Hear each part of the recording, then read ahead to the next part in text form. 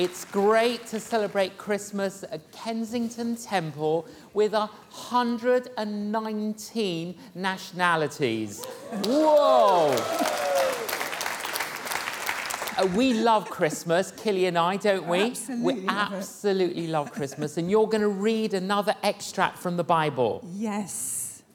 From Matthew chapter 2. Jesus was born in Bethlehem in Judea during the reign of King Herod.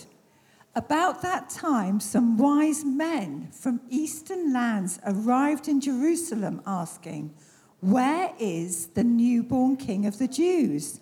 We saw his star as it rose, and we have come to worship him."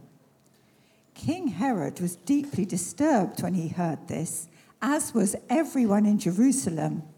He called a meeting of the leading priests and teachers of religious law and asked, "Where is the Messiah supposed to be born?" "In Bethlehem in Judea," they said, "for this is what the prophet wrote. And you, O Bethlehem, in the land of Judah, are not least among the ruling cities of Judah. For a ruler will come from you who will be the shepherd for my people Israel." Then Herod called for a private meeting with the wise men, and he learned from them the time that the star first appeared. Then he told them, "Go to Bethlehem and search carefully for the child. And when you find him, come back and tell me so that I can go and worship him too." After this interview, the wise men went on their way, and the star they had seen in the east guided them to Bethlehem. It went ahead of them and stopped over the place where the child was. When they saw the star, they were filled with joy. They entered the house and saw the child with his mother, Mary, and they bowed down and worshipped him. Then they opened their treasure chests and gave him gifts of gold, frankincense, and myrrh. Great. Thank you, Killy. I love the season of Christmas, and obviously during this season of Christmas, we all have very different expectations and perspectives. There was this little boy, his birthday was approaching, and the thing that he wanted most was a bicycle. Got down on his knees, prayed for a bike. His birthday arrived, no bike. Really discouraged. But then he thought, wait a minute, Christmas is just 2 weeks away. I'll get a second opportunity. Got down on his knees, prayed for a bike for Christmas, but then he thought, no, I prayed for a bike for my birthday and I didn't get one. So he gets up a little bit grumpy, starts walking around the house, saw a statue of Mary, had an idea, took the statue down, wrapped it in a blanket, put it in a drawer and said, "Jesus, if you want to see your mum again, get me a bike." Now, I don't know whether you're a little bit like that, you know, the negotiating type.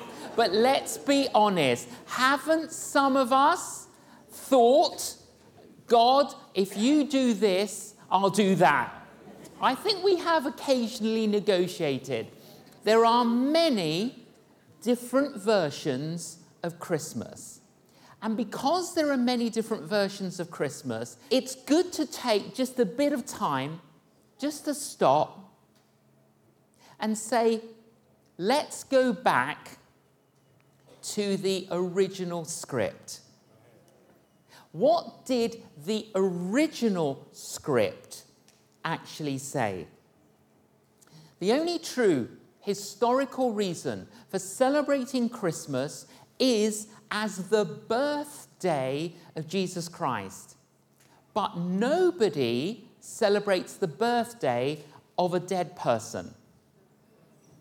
You only celebrate the birthday of someone who is alive. It is because Christians believe and know that Jesus Christ is alive that there can be a true celebration of his birthday. Now, just imagine it's your birthday and you're going to have a little dinner party with your closest friends. You're rather excited. The doorbell goes, you open the door, your closest friends are all standing there holding gifts. They all go, "It's your birthday." You go, "Yes, it is. Come on in." And they all come in and they go, "It is your birthday." "Yes, it's my birthday." And then they get their presents out and they give them to one another. Does that remind you of anything? The only true historical reason for celebrating Christmas is as the birthday of Jesus Christ, so we all get presents out and give them to one another. I mean, that is funny, isn't it?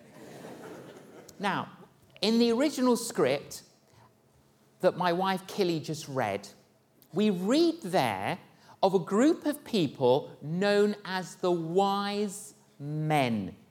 And when the wise men came, they bowed down and gave him gifts. There was one infant school, and the wise men came on in their nativity play. And the first wise man goes, "Here's some gold." And off he goes. And the second little kid comes along, he goes, "Here's some myrrh." And off he goes. And then the third little kid comes along, he forgets his one line. And then the little kid remembered it. "Frank sent this."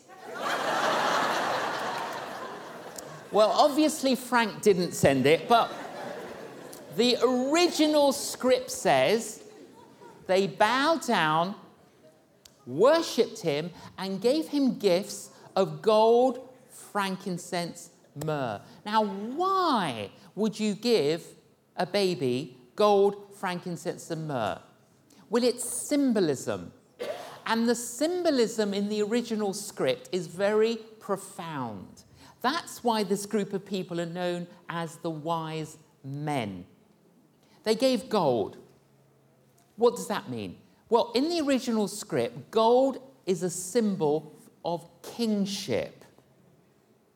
And they had understood that this child was king, but the original script says the King of Kings, the Lord of Lords. What that means is he's the king of the entire cosmos, the king of the entire universe. And it says, the original script, they bowed down and worshipped him.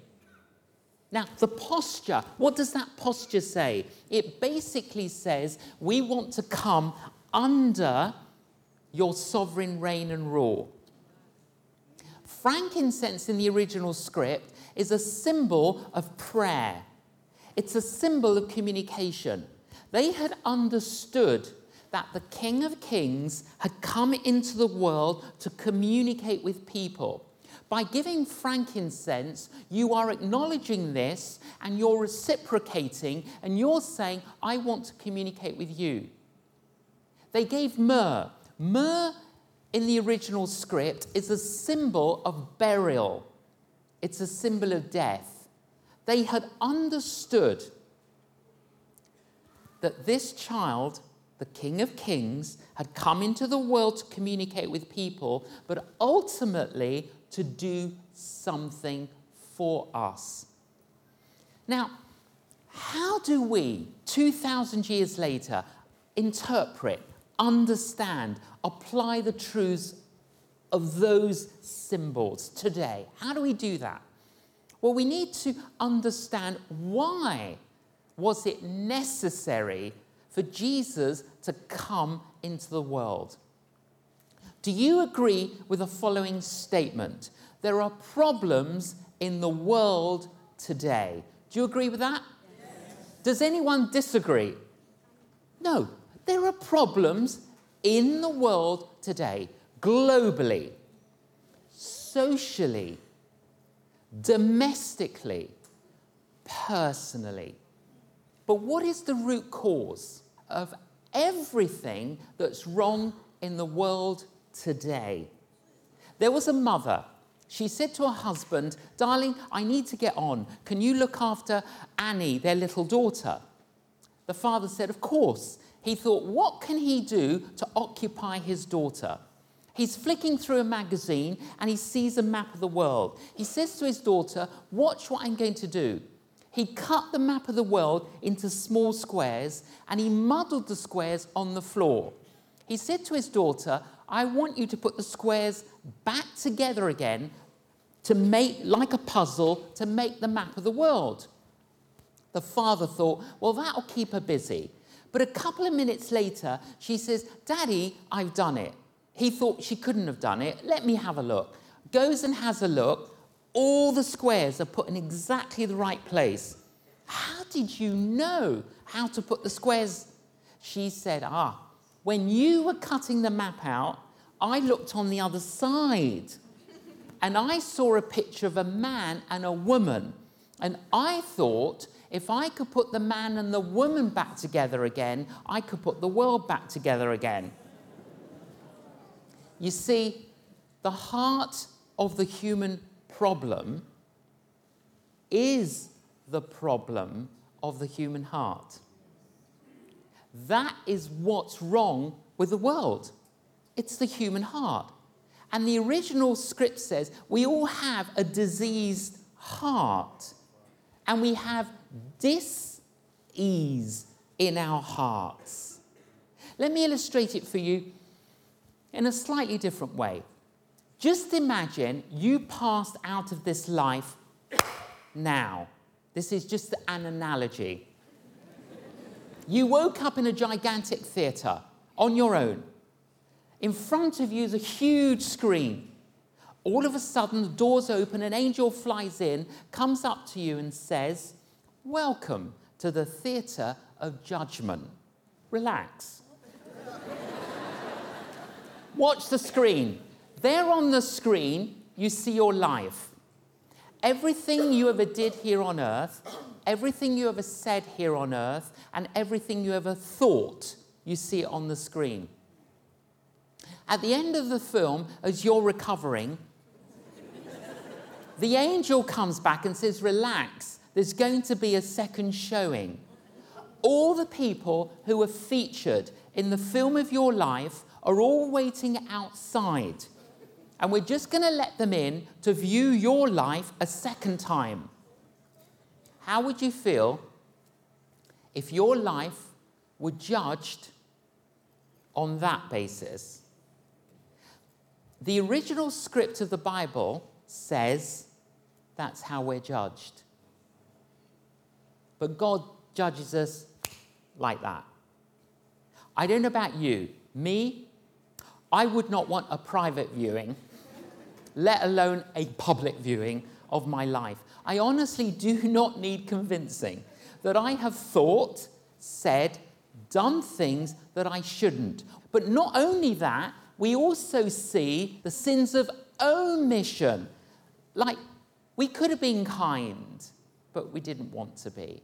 We could have been forgiving. We didn't want to be. Now, many, many people today, they believe that all that stuff on the film doesn't matter. It does. All that stuff on the film has the consequences of disconnecting us from God. And it works a bit like an overdraft in a bank account. If you have an overdraft and I have an overdraft, you can't help me, I can't help you. The only one who can help us is someone in credit. The original script says Jesus Christ was the only one in credit. You see, if our greatest need was information, then God would have sent us an educator. If our greatest need was money, then God would have sent us an economist. If our greatest need was pleasure, then God would have sent us an entertainer. But our greatest need was forgiveness. That's why God sent us a Savior. The invisible God became visible in Jesus. The intangible God became tangible in Jesus. The unknowable God became knowable in Jesus. And he came into this world to do something for us. My wife Killy and I, we have 3 sons. When our firstborn, Michael, he was about 4 years of age, he and I went to buy his mum a Mother's Day present. So we're looking around the stores. We go into one particular shop. As we walked into the entrance, there was this gigantic sign right there as you walked in. And it said, "Do not touch. All breakages must be purchased."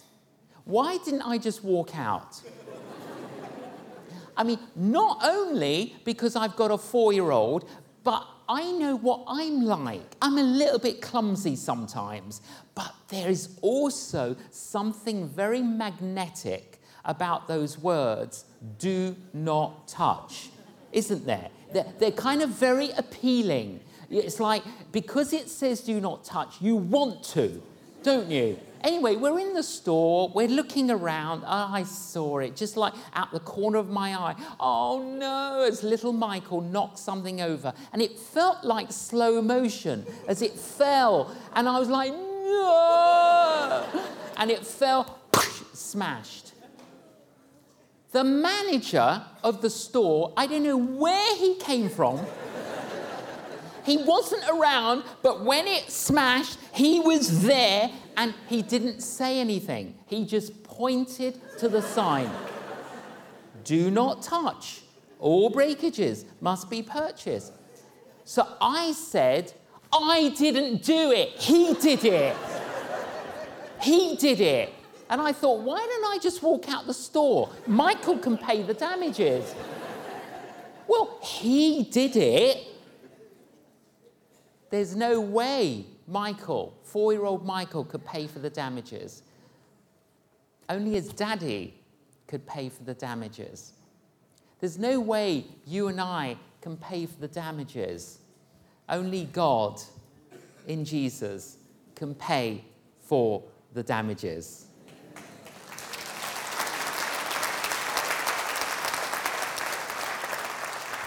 And that is exactly what Jesus did. You see, at Christmas we celebrate Jesus coming and we focus on the cradle. But that's one side of the coin. The other side of the coin is the cross. Jesus Christ died on a cross because by dying on a cross, he was purchasing for us forgiveness. It's as if he was offering us a check signed with his own blood to say, here is the check to clear your overdraft. To be offered forgiveness from the past, new life here today, and a hope for the future. The wise men understood this. The word Christmas has got the word Christ in it. If you remove the word Christ from the word Christmas, you're left with M&S. Now, we love M&S, don't we? Yeah? Saint Michael, the patron saint of underwear. Yeah? Jesus is the reason for the season. He is. Yes, I love Christmas. I love everything about Christmas. I love it. But it's wrapping paper because there is a gift. The gift of Christmas is Christ. This is a great time of the year to receive Christ, to receive him. I was a student in London in 1974, agnostic, didn't believe in God, wasn't interested. I met a Christian. They gave me the original script. He gave me the original script, the Bible. And in my first year at college, he helped me read it and understand it. And he showed me in the last book of the Bible, there's this beautiful picture of Jesus standing outside of a door knocking. And it says this: if you hear the knock, open the door, let Jesus in. And my friend said to me, have you heard Jesus knocking? I said, I think so. He said, have you opened the door? I said, where's the door? He said, don't worry about where the door is. Ask Jesus to break the door down. 9th of February, 1975, I knelt down and I said, Jesus, if this is true, if you're knocking on my door, break this door down. And the light came on. The light came on. My heart was warmed. Something completely changed. My whole understanding of life, my purpose in life, my perspective in life completely changed. Christmas is a wonderful season to open the door, let Jesus in. If you haven't yet opened that door, open the door today, here in Kensington Temple. Those of you that are tuned in around the nation or around the globe, open the door today. This is a great season, not just to receive Christ, but also to renew our faith. Now, maybe for some of you, this last year, maybe these last 2 years, you've got distracted, diverted. You may have found yourself slightly derailed. And you are a person of faith. But maybe you're here today, maybe you're tuned in here today, and you're thinking, I really need to renew my faith. My faith has grown cold. Well, why don't you stand up and say, yes, I'm going to renew my faith. There was a man called Phillips Brooks, and he was a minister in America. And there was a civil war going on in America, and he was burying many, many people every day. And he needed to have some time off, to have a sabbatical. He went to Europe. Christmas Eve, he's sitting on a hillside overlooking Bethlehem. And as he thought about it, that first Christmas, he got his journal out and he started to write words to express the first Christmas. And those words became the carol, O Little Town of Bethlehem. And in the last verse of that carol, this is what he wrote.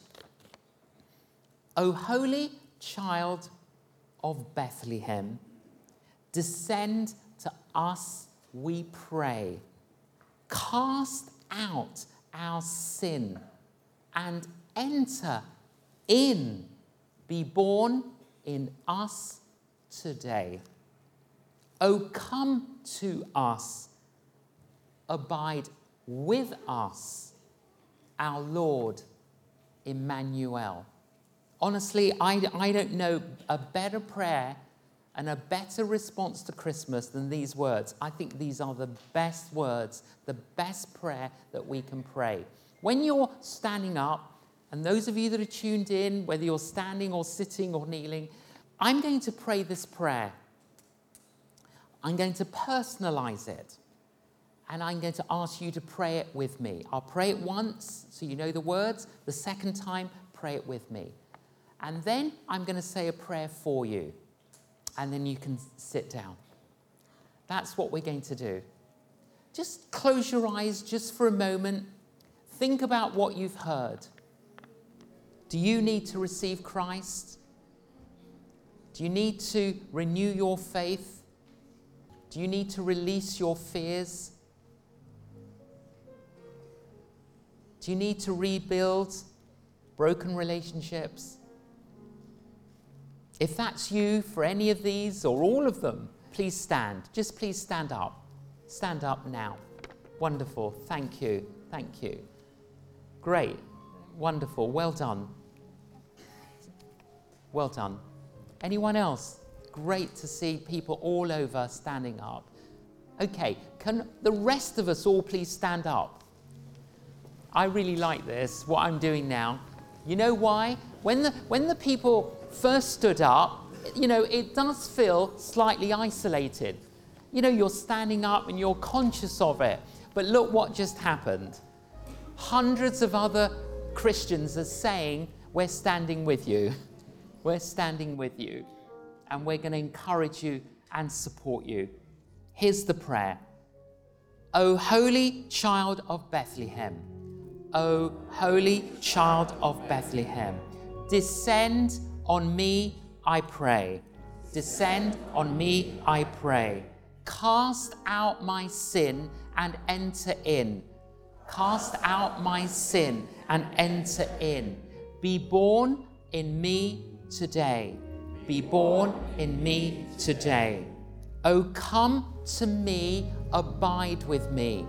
O come to me, abide with me. My Lord Emmanuel.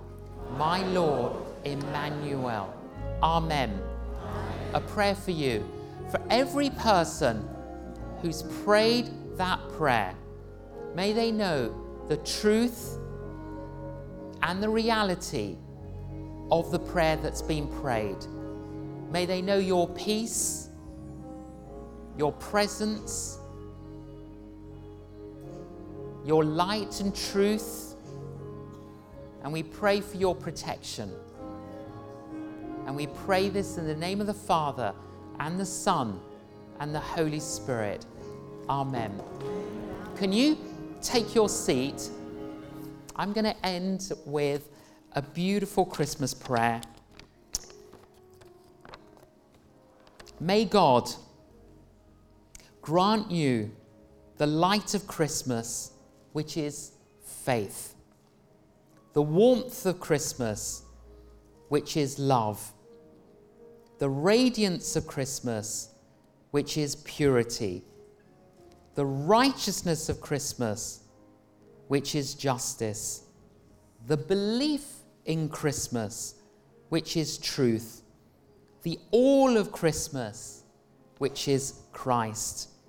As we celebrate the birth of Jesus, may God grant you all these things, not just at Christmas, but throughout the new year and all the years to come. Amen.